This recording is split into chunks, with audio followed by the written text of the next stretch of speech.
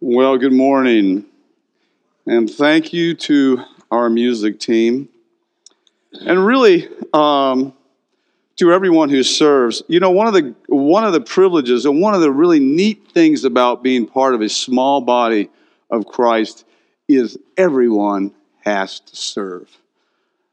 Christian life is not a spectator sport; it's a family serving together, and I mean, there's just so much. I know I say this every time I get up here, but I just can't help it. There's so many people that serve in so many ways.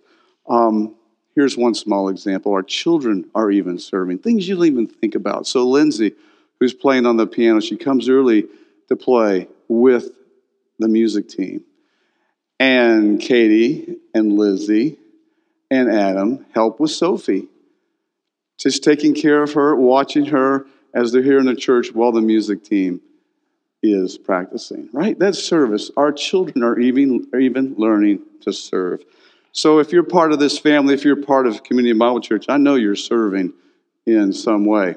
And I always like to recognize our guys that are doing the sound. I'm one of those that Connor mentioned, to be named among those that have a cold. I've got the cold. And I woke up this morning and praise God I had my voice. And I know Pat was sweating a little bit. He said, he was thinking, okay, if Doug calls at 8 o'clock, whispering in the phone, what am I going to do? But thank the Lord and praise the Lord that I have my voice for this morning. And I have some, and it's been so neat. I think Matt mentioned this a few weeks ago, is the neat thing about the preach team is the guys have time, more than just 1 week, but time to be studying God's Word in a particular passage. And boy, has God just done some work in my own life and in my own heart. And I praise Him for that. So turn in your Bibles to Luke chapter 22. We continue our study in the book of Luke. If you're visiting with us, we're in Luke. Luke's purpose, he says, in the very chapter 1, is to strengthen our faith. He says that he writes these things that you may have certainty concerning the things you have been taught. And so he's there to strengthen our faith. And that's really why we get together on Sundays. It's why we get together on Wednesdays. It's why we get together on Tuesdays and Thursdays. The ladies get together, the men get together. All the times is to strengthen one another in our faith. Paul, in writing to Timothy, says, all Scripture is breathed out by God and profitable for teaching, for reproof, for correction, and for training in righteousness, that the man of God may be complete, equipped for every good work. And those are not works that earn us favor for God. Those are works, those good works are works that God works in us through His power, the power of the Holy Spirit, for His glory. Our geographical context for this morning is the Mount of Olives. Don't know what you know about the Mount of Olives, but the Mount of Olives is a prominent hill lying on the east side of the old city of Jerusalem, on the opposite side of the Kidron Valley. So what's separating Jerusalem from the Mount of Olives is the Kidron Valley. And the lower slopes of the Mount of Olives are known as Gethsemane, and the word means olive press. Boy, is that appropriate for our message today. But the area was covered by olive groves in the time of Jesus, and it provided really a frequent retreat for Jesus and His disciples, a time where he frequented to pray and be with His disciples. Our historical context for our study this morning is the time of the Passover, and we've been spending several weeks in this. It's an annual celebration of the Passover for the nation of Israel. This is a big deal. I mean, beyond Christmas, beyond what we try to think about the biggest annual celebration that we celebrate. This is big time. And Jesus enters into Jerusalem, what we know as the triumphal entry, during Nisan 11, the very time when the Passover lamb is to be selected. Only 3 days later, in Nisan 14, when all of those unblemished lambs were to be sacrificed. And imagine all that's going on when the Lamb of God is sacrificed on that same day. It's an amazing event, an amazing thing. So as we come to our text, Jesus has just celebrated the Passover meal with his disciples in the city of Jerusalem. And he's instituted the Lord's Supper as a celebration of the new covenant. And that's the covenant of grace. It's a covenant based upon the atoning work of Jesus Christ on the cross. Now, Jesus has been telling and is telling his disciples that he must suffer and die. But that really doesn't fit into their expectations of the Messiah and him ushering in his kingdom. They think that Rome is the obstacle to the kingdom of God. And the real obstacle is sin. And you cannot have a kingdom without the cross. And so that is where Christ is headed. So our passages today and this morning brings us to Christ leaving the city of Jerusalem, following the Passover meal with 11 of his disciples, and going through the Kidron Valley and up to the Mount of Olives. This passage is one that's very familiar to us. If you've been a believer for any length of time, you know this passage. But without question, the agony of Christ's prayer goes beyond anything we could possibly imagine, because Jesus is not just facing death. He's facing the full weight of God's judgment for your sin and for mine. And yet, in this passage, there's an exhortation that Christ gives to his disciples that Jesus repeats twice. And this is the lesson that I think we most often overlook. I know it is true in my own life. As I was studying this passage, I thought, wow, Christ repeated this twice. And so often I've overlooked that. But once again, Jesus is always teaching his disciples. All the way to the cross, he's teaching them. And being just a stone's throw from his disciples, they're able to witness the agony as he prays to his heavenly Father.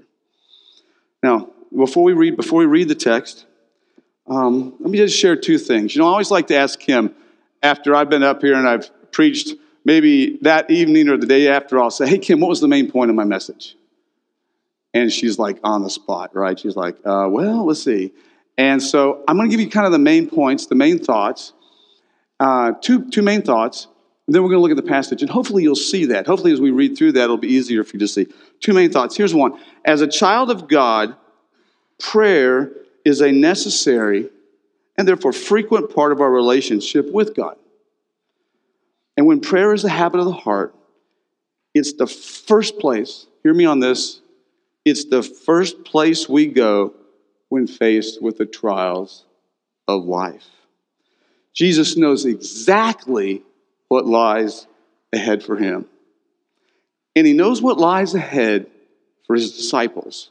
And twice, as we read this passage, listen to this, twice Jesus will say, pray that you may not enter into temptation. Every trial in life, we're faced with one or two options. We can either yield to the temptation to satisfy our own fleshly desires. We can act in unbelief, or we can yield to the will of our Heavenly Father, our sovereign God, in faith and trust. That faith and that trust is in a person. It's in the person of God. It's in the promises of God accomplished through the power of God. Remember, our faith is not an empty faith. It's in the person of God, in the promises that he makes, and he has the power. He is a promise keeper. So Jesus teaches his disciples to approach every trial and every temptation of life with prayer and submission. Pray and submit. All right? That's the first one. The second point I want you to come away with after we read this passage is that we can be confident that Jesus Christ took on the full penalty of our sin. There is no other way. He asked. There is no other way. Nothing can be added to, and nothing can be taken away for what Christ has done on the cross. You with me on that? Okay, I asked you tomorrow, or if someone asks you, what were the main points? Pray that you not enter temptation during trials, right? And there's no other way. That's all I got to remember, those two things, okay? And I'll feel like, hey, Kim was listening. So before we read this text, let's pray. Can we do that? Can we pray? Father, by the power of your Holy Spirit, I pray that you would open our minds and our hearts that we might understand the truth of your word. And give me the humility and the courage to apply that word in my life each and every day. And give me clarity of thought and a clarity of voice as we proceed, as we look into your word. All right, if you turn to Luke chapter 22, we're in verse 39. We'll read verses 39 through 46. The other gospel writers provide some other eyewitness or expert witness, in this case if you're Luke, but other witness to this event. Matthew and Matthew 26, if you're taking notes, you just don't want to reference Matthew 26 and Mark 14. We don't have time to read those, but you can look at those this week in some of your time together as you go over this message. But let's read Luke chapter 22, starting in verse 39. And he came out and went, as was his custom, to the Mount of Olives. And the disciples followed him. And when he came to the place, he said to them, pray that you may not enter into temptation. And he withdrew from them about a stone's throw. And he knelt down and prayed, saying, Father, if you are willing to remove this cup from me, nevertheless, not my will, but yours be done. And there appeared to him an angel from heaven, strengthened him. And being in agony, he prayed more earnestly, and his sweat became like drops of blood falling down to the ground. And when he rose from prayer, he came to the disciples and found them sleeping from sorrow. And he said to them, why are you sleeping? Rise and pray that you may not enter into temptation. Observation lesson number 1. Again, Luke says, and he came out and he went, as was his custom, to the Mount of Olives. And the disciples followed him. And when he came to the place, I think this was a place they would come to often, he said to them, pray that you may not enter temptation. And he withdrew from them about a stone's throw, and he knelt down and prayed. Here's the lesson. For the child of God, prayer is a necessary and therefore frequent part of our relationship with God. Prayer should be, if you are a believer in the person of Jesus Christ, prayer should be a habit of your heart. If your relationship with Christ is a growing relationship, your prayer life should be a growing part of that relationship. God is a relational being. He exists in 3 persons, Father, Son, and Holy Spirit. And we were created in God's image. Therefore, we are relational beings. We relate to one another. By God's design, communication is a vital part of every relationship. And God speaks to us through His Word. But we have an opportunity to pour out our hearts to Him because of what Christ has done. We can approach the very throne of God in prayer. And I would suggest that no relationship survives or grows without communication. That's why the enemy of your soul and the enemy of my soul wants to isolate you from God and from your brothers and sisters in Christ. You know, think about marriage. Okay, Raven and Peyton, our newlyweds are here this week. Congratulations, you guys. Smiles on their face. We all know, boy, have they got a lot to learn. And one of those things, and I know they already know this because they're in a relationship right now. They're in a marriage relationship, but it's communication. And when you think about, a quality marriage comes when there's quantity and quality in communication, right? And what's the first thing that happens when there's conflict? Communication stops. Nothing gets resolved. Communication is critical. And prayer is our opportunity to pour out our hearts to God and communicate to Him. And reading God's Word is God communicating to us. So important in the life of a believer. Jesus had a place where He liked to go and pray to His Father. It says, as was His custom.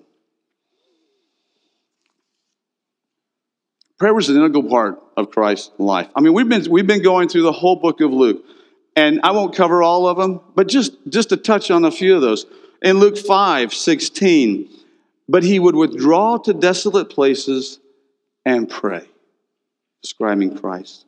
Luke 6, after Jesus calls His disciples, it says, in these days He went out to the mountain to pray, and all night He continued in prayer to God. In Luke 9, Peter's confession of Christ as the Messiah. Now it happened that as he, that is Jesus, was praying alone, the disciples were with him. And he asked them, who do the crowds say that I am? The Transfiguration, Luke 9. Now about 8 days after these sayings, He took with Him Peter and John and James and John and went up to the mountain to pray. Luke 11, the disciples see this habit and are like, teach us to pray. We had 5 weeks, 6 weeks for our preach team, each assigned a portion of that prayer, and we went through that prayer. Father, Jesus taught them, that intimate, that personal relationship with God. Father, hallowed be your name. Recognition of the holiness of God, praise and worship. That's where it starts. A cry out to our Father and praising Him and worshiping Him. Your kingdom come. That's where we align our priorities with His priorities. We submit to God. We have to do that every day. Every day we have to wake up. Not my will, but thy kingdom come. Not my kingdom. I'm thinking a lot about my kingdom. Thy kingdom come. Give us each day our daily bread. And then we acknowledge our dependence upon God. And forgive us our sins as we forgive those who trespass against us. Confession. If we're walking in the light of God's Word, it's going to expose sin. Confession should be a part of our prayer life. And lead us not into temptation. The battle cry. Don't lead me to a place where I would fall into sin. Don't test me beyond what I'm able. Jesus says, pray that you not enter into temptation. Part of that very prayer, the Lord's Prayer. Pray. Luke 18, the parable of the widow. And He told them a parable to the fact that they ought always to pray and not lose heart. Not lose heart, that means endure. Put that word, write that word down right now in your mind. We're going to see that. Because the trials that we face are going to lead to endurance. And every one of us that's in a trial, endurance is what comes out of that. So for a disciple of Christ, prayer should be a habit of the heart. It's a necessary part of the Christian life. It's a habit that produces endurance through the trials and the tests of life. Let me ask you this. Is prayer a regular part of your daily life? Where's your Mount of Olives? Do you have a Mount of Olives? You got a place where you like to go and just pour out your heart to Christ? Parents, are you teaching your children to pray? I know you are. Kim and I have the elementary age kids. Man, you ought to hear them pray. My favorite part of that whole class is when we just go and get prayer requests and they pray. I love hearing those children pray. And I know God does. You know, in our family we had the green ottoman. The green ottoman. You remember that, Cameron? So that, that's very out of style now. It was a green leather ottoman and a green leather couch. And when we finally got rid of that set, I hated getting rid of that ottoman because it was big. It was big enough for 6 people to get around, and we all got on our knees and prayed. Now, it wasn't this thing that you might imagine this, the Wilbins are praying, and the kids, all the little kids are just on their knees and praying. Cameron would climb up on my back. He was probably age of Monroe. Yeah, probably Monroe's age. He'd climb up on my back. It was a comfortable place for him to be. We were praying. He'd just climb up on my back. The kid, and always this. It's a terrible time. There's always something else to do. But that ottoman was the place where we pray. Do you have a place like that? Do you have a place where you like to go and pour out your heart to the Lord? Paul tells those in Thessalonica, he said, rejoice always, 1 Thessalonians 5, pray without ceasing, giving thanks in all circumstances, for this is the will of God in Christ Jesus for you. It's God's will that we pray in all circumstances and with thanksgiving. The Philippians, he says, rejoice in the Lord always. Again, I say rejoice. Let your reasonableness be known to everyone. The Lord is at hand. Do not be anxious about anything, but in everything, by prayer and supplication, with thanksgiving, let your requests be made known to God. And then the promise and the peace of God, which surpasses all understanding, will guard your hearts and your minds in Christ Jesus. And so it should be in our relationship with our Heavenly Father. And then Luke tells us that when he came to the place, he said to them, pray that you may not enter into temptation. Lesson number 2.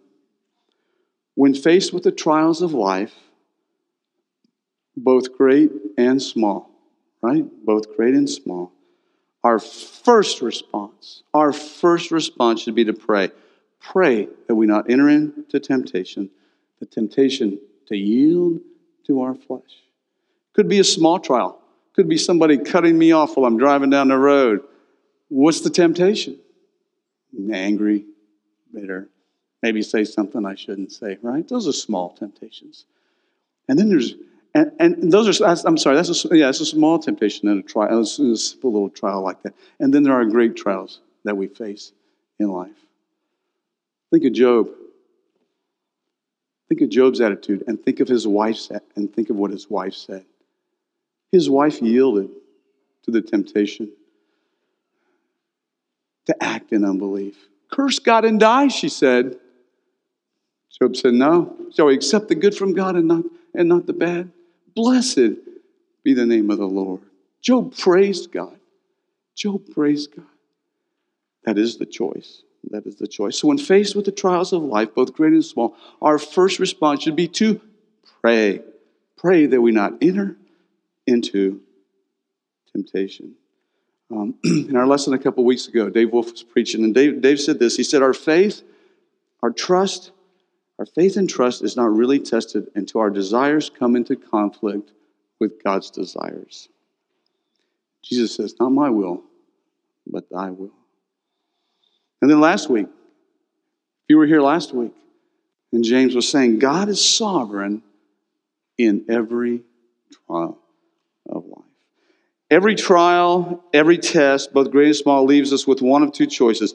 Either trust in our own devices, satisfy our own fleshly desires outside of God's revealed will, that's sin, or trust in God's provision and submit to His will. That's walking by faith. Again, faith in what? Faith in the person of God. Faith in the promises of God. Knowing that He will accomplish all that by His power. Is there a greater power? No. So we're going to do some Bible turning here really quick, okay? 3 passages I want you to look at. If you guys picked up an outline, those 3 passages are listed there. Also, Hunter, if you guys can put up that slide for me. Great. I've got that here so I don't have to look back.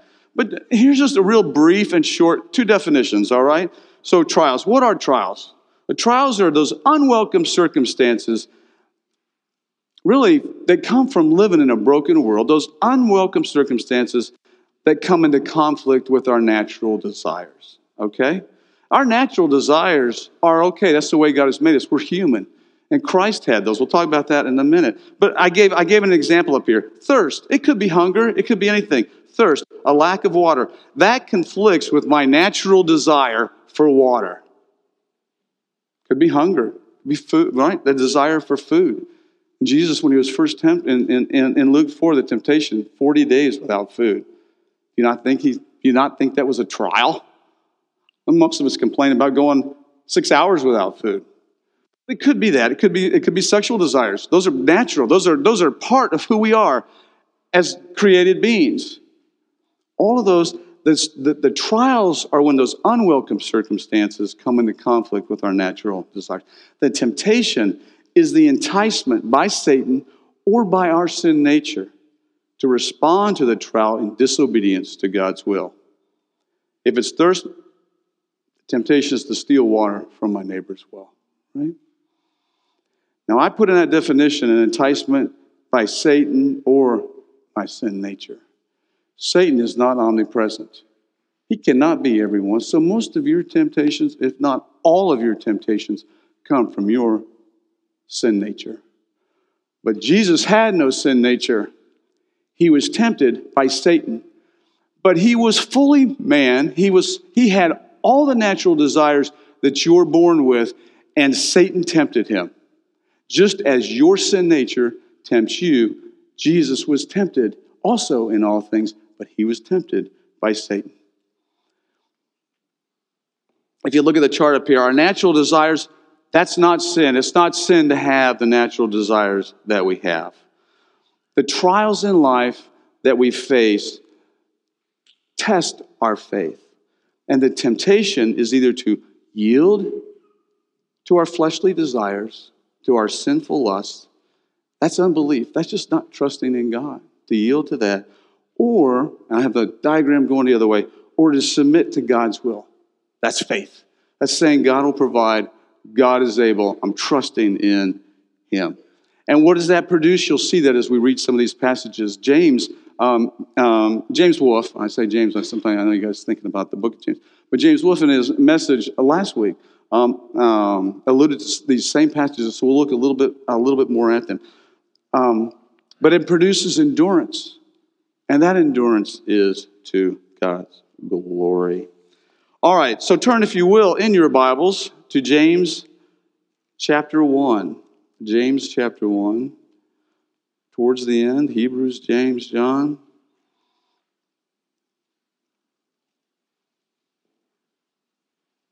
James chapter 1.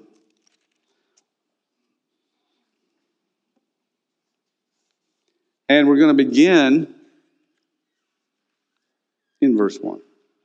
Oh, we'll pick up verse 2. So James introduces himself, in verse 1. In James chapter 1, verse 1.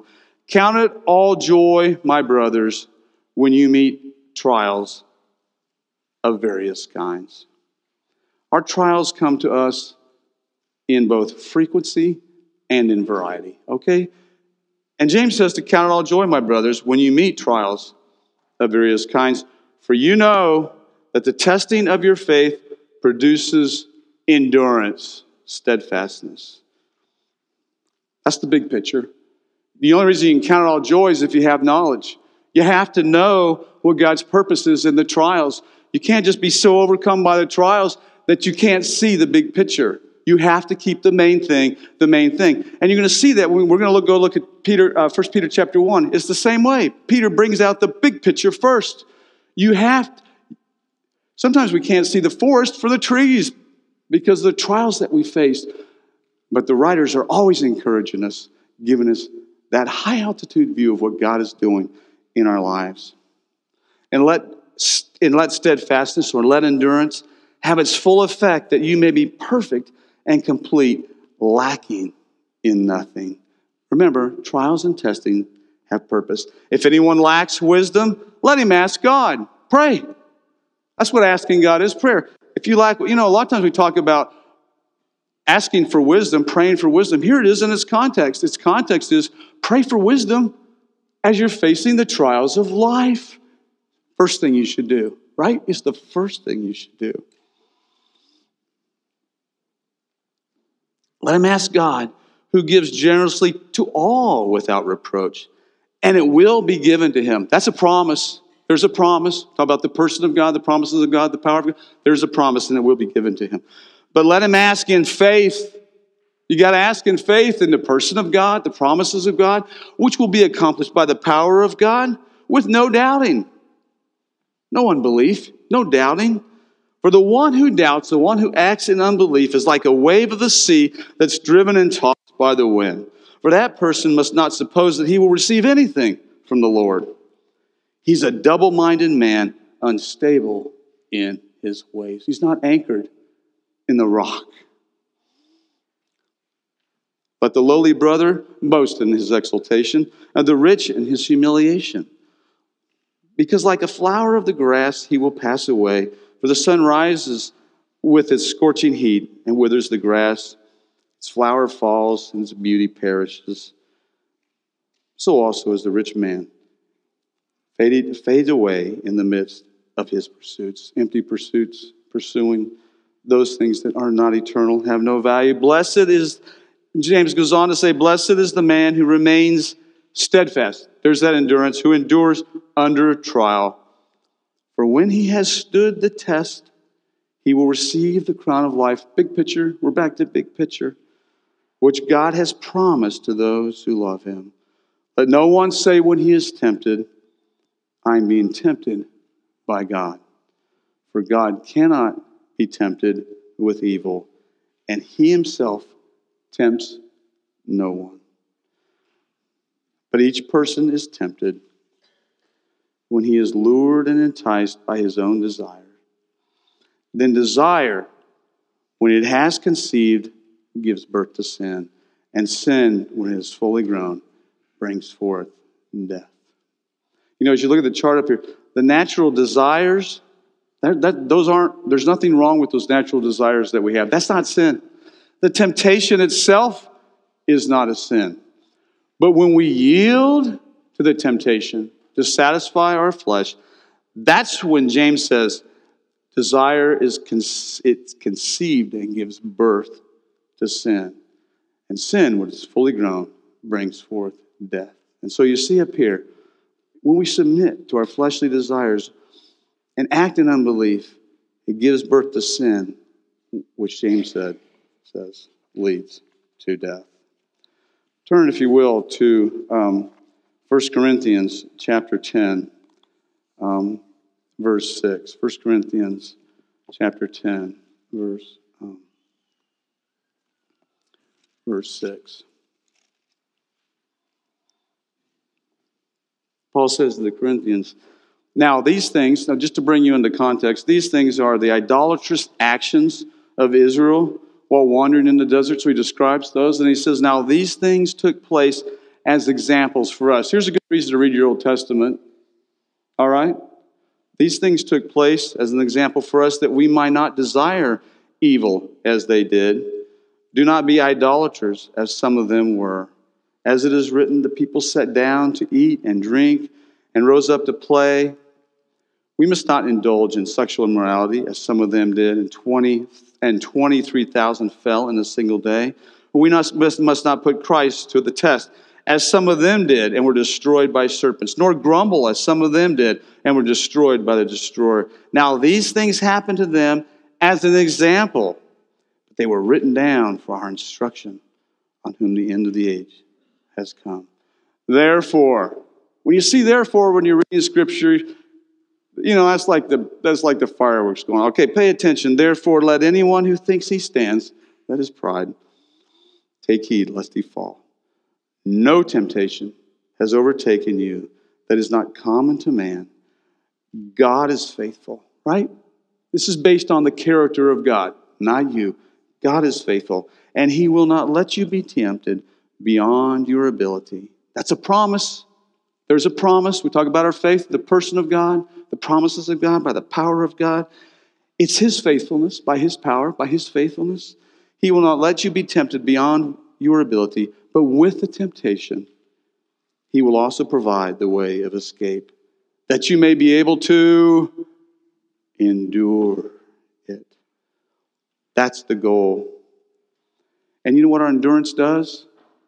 I see people here who have endured great trials. I see you here. You point to the sufficiency of God, of Christ. When I see you, that's what I think of. God is sufficient. I think, how could I have ever bear something like that? And yet when I see you and I look into your eyes, I see God's faithfulness. 1 Peter chapter 1. One last passage. Please turn to 1 Peter chapter 1.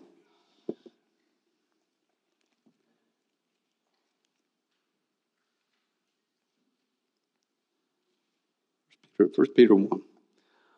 Peter says this, "Blessed be the God and Father of our Lord Jesus Christ, according to His great mercy." Now let me interrupt this and say this. We're picking up in verse 3, 1 Peter 1, 3. But let's look at 6 first. Look at 6, because then I'm going to back up to make my point. In this you rejoice. So whatever I'm going to say in verse 3, 4, and 5, he's saying, in this you rejoice, though for a little while, if necessary, you have been grieved by various trials. So what does Peter do? I mentioned this before. Big picture. He starts with the big picture, the main thing. Keeping the main thing, the main thing. Blessed be the God and Father of our Lord Jesus Christ. According to His great mercy, He has caused us to be born again to a living hope through the resurrection of Jesus Christ from the dead, to an inheritance that's imperishable, undefiled, and unfading, kept in heaven for you, who by the power of God are being guarded through faith for a salvation ready to be revealed in the last time. What could be greater than that, Peter says? What could possibly distract you from that? And so he gives us that. And then he acknowledges, in this we rejoice, though now for a little while, if necessary, you have been grieved by various trials. Our trials do grieve us. We have emotions. They do hurt. Christ prayed in agony. There are those emotions. And then Peter goes on to say, so that the tested genuineness of your faith, more precious than gold that perishes, though it is tested by fire, may be found to result in praise and glory and honor at the revelation of Jesus Christ. There's the end goal. And though you have not seen Him, you love Him. Though you do not now see Him, you believe. That's faith. You believe in Him and rejoice with joy that's inexpressible and filled with glory, obtaining the outcome of your faith, the salvation of your souls. Continue with me in verse 10, 1 Peter chapter 1, verse 10.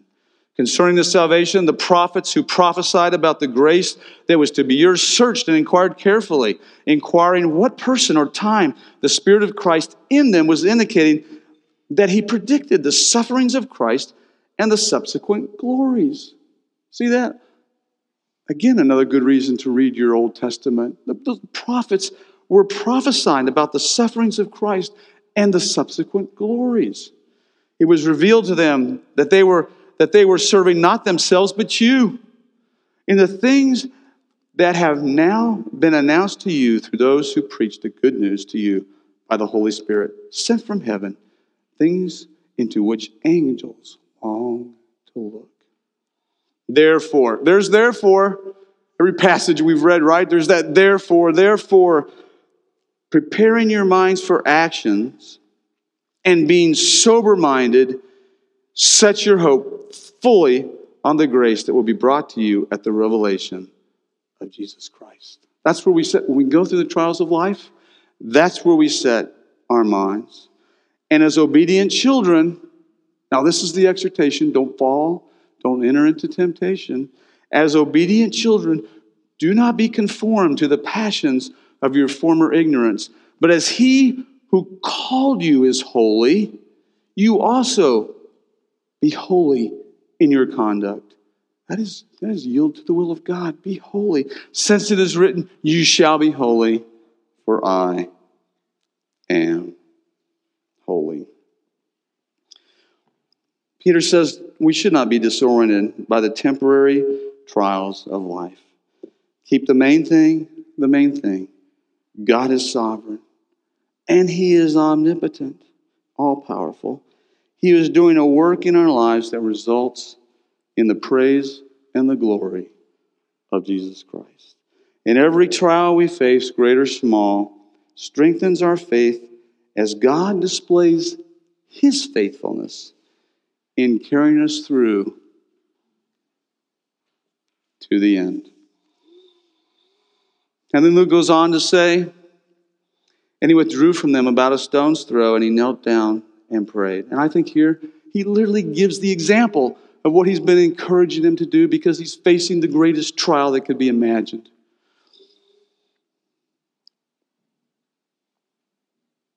He knelt down and prayed, saying, Father, if you were willing, remove this cup from me. Nevertheless, not my will, but yours be done. Lesson number 3, Jesus has shared our experience in every trial, and he shows us how to respond when faced with the trials of life. And what is that response? Prayer and submission. He prays, and he says to his Father, not my will, but your will be done. You know, we're most familiar with the temptations that Christ faced from our study of Luke 4, the temptations of Christ. But Jesus, being both fully God and fully man, in his humanity, he experienced many trials and temptations. Though Jesus was born without a sin nature, and that's the necessity of the virgin birth, he was born without a sin nature, he still had all the physical and emotional desires that we have. And he was tempted by Satan as we are tempted by our flesh to satisfy those desires apart from the will of God. You know, too often, I can say this, too often in my when I think about the person of Christ, I'm so wanting to defend the deity of Christ, right? And in that, and just in studying this passage, it's just highlight from my mind, he's fully man too.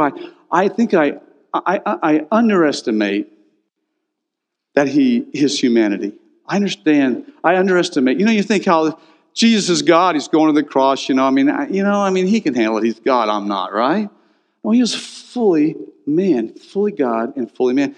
He suffered through these trials like we suffer.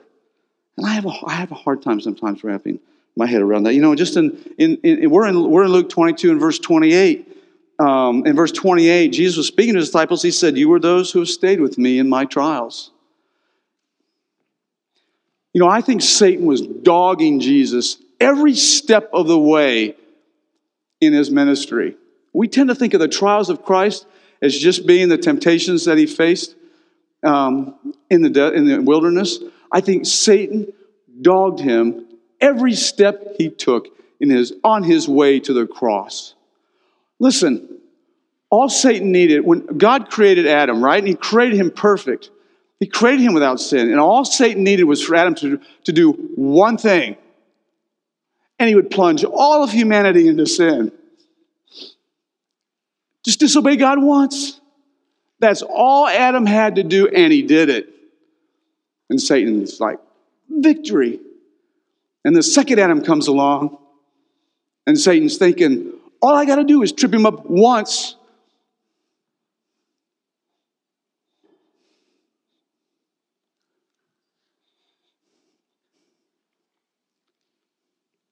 Just once. And our hope is gone. Just once. There is no trial, temptation that we face that's not already been experienced by Christ. Listen to what the writer of Hebrews says.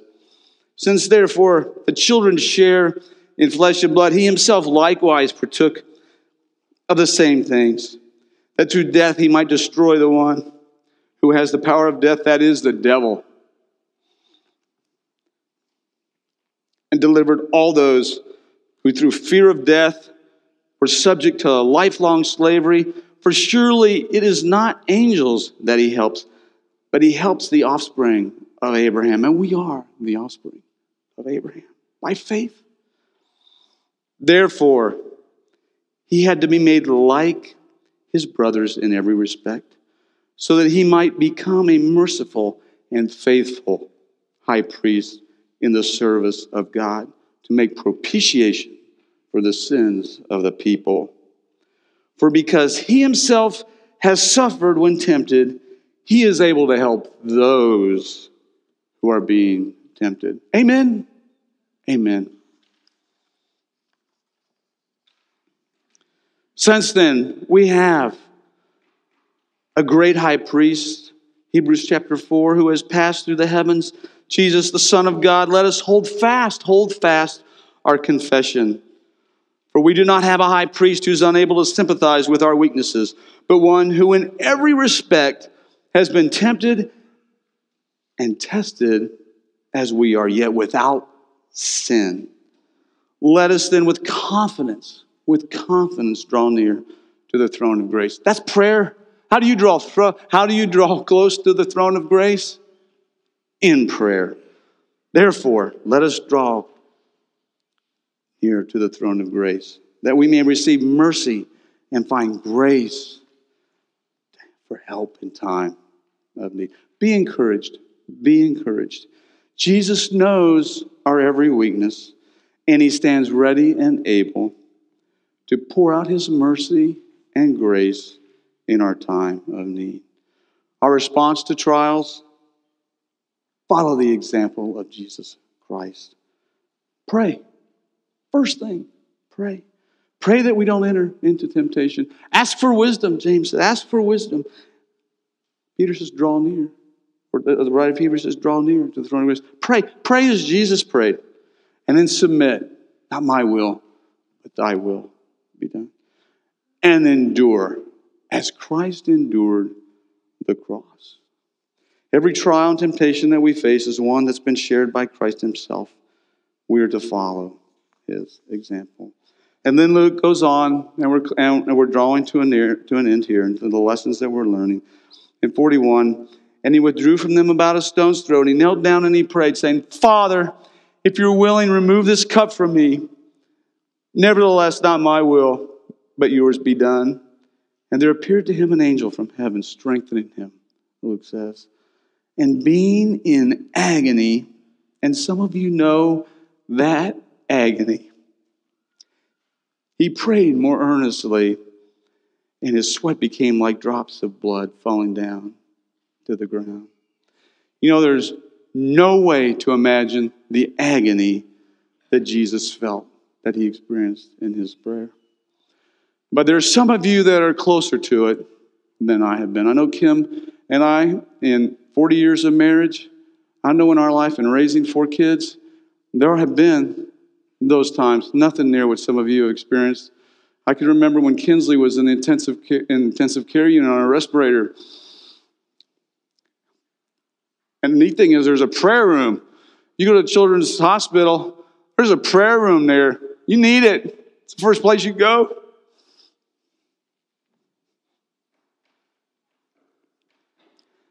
And yet just being there and seeing the other children that were there, we thought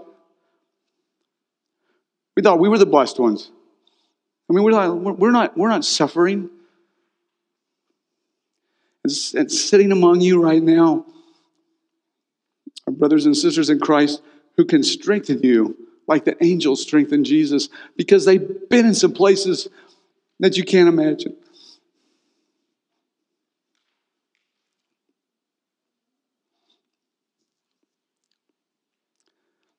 It hurts me to think about it. And so I have a hard time saying it. I see Terry and Bonnie over there. I see Bonnie smiling. She is always smiling. Bonnie is always smiling.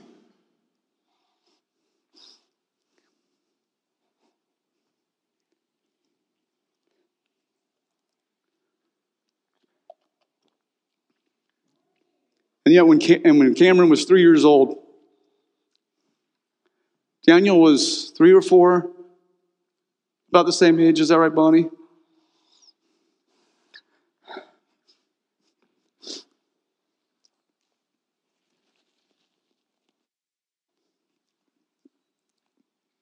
And they're not the only ones.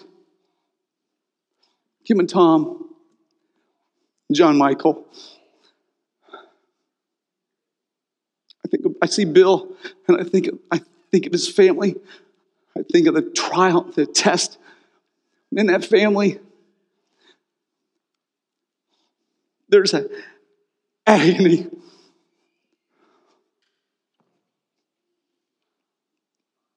There's agony in those trials. And we can be confident that Jesus can come alongside because he knows that agony. Luke says this in Acts. Peter and John are before the council of the religious leaders. Oh, I'm sorry. I got one step ahead of myself. And so Jesus asked in his agony, he says, is there another way? Is there another way? And the answer is, there's no other way. There is no other way. God told Adam, if you sin, you die. That's the penalty for sin, period. Paul reminds us in Romans, the wages of sin is death. There is no other way. God is just and God is holy. And there is no other way.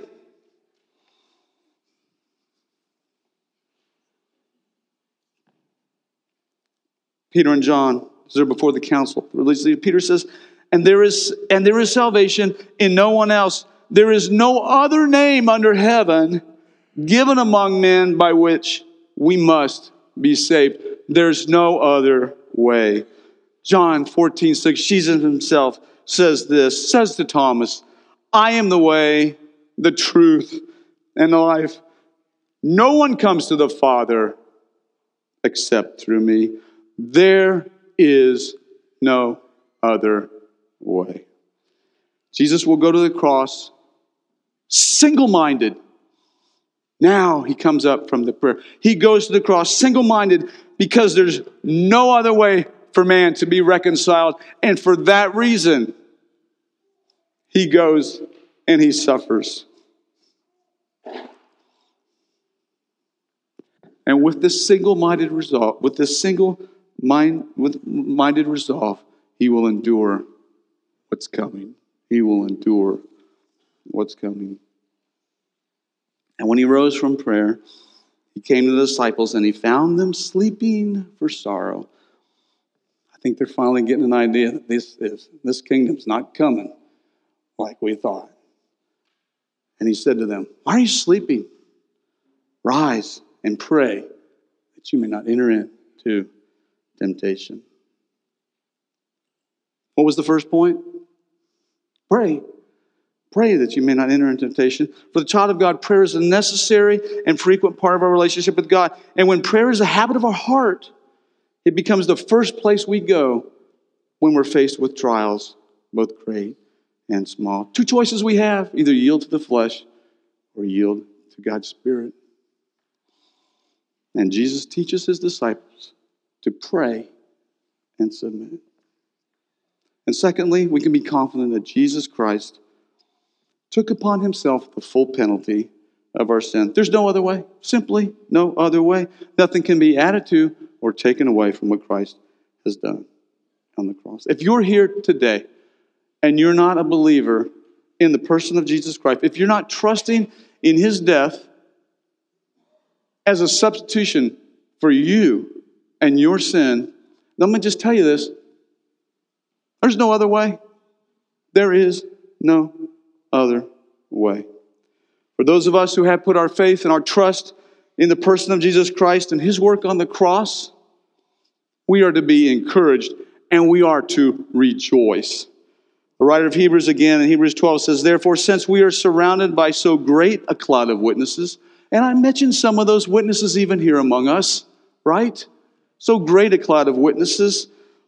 Let us lay aside every weight and sin which entangles, which clings so closely, and let us run with endurance the race that is set before us, looking to Jesus, the founder and perfecter of our faith, who for the joy that was set before him, big picture, endured the cross, despising the shame, and is seated at the right hand of the throne of God. Consider him who endured from sinners such hostility against himself, so that you may not grow weary or faint-hearted. Let me close with the words from a song that our kids have been singing. And one that, man, just after going through this passage and studying God's Word, just so more and more dear to me.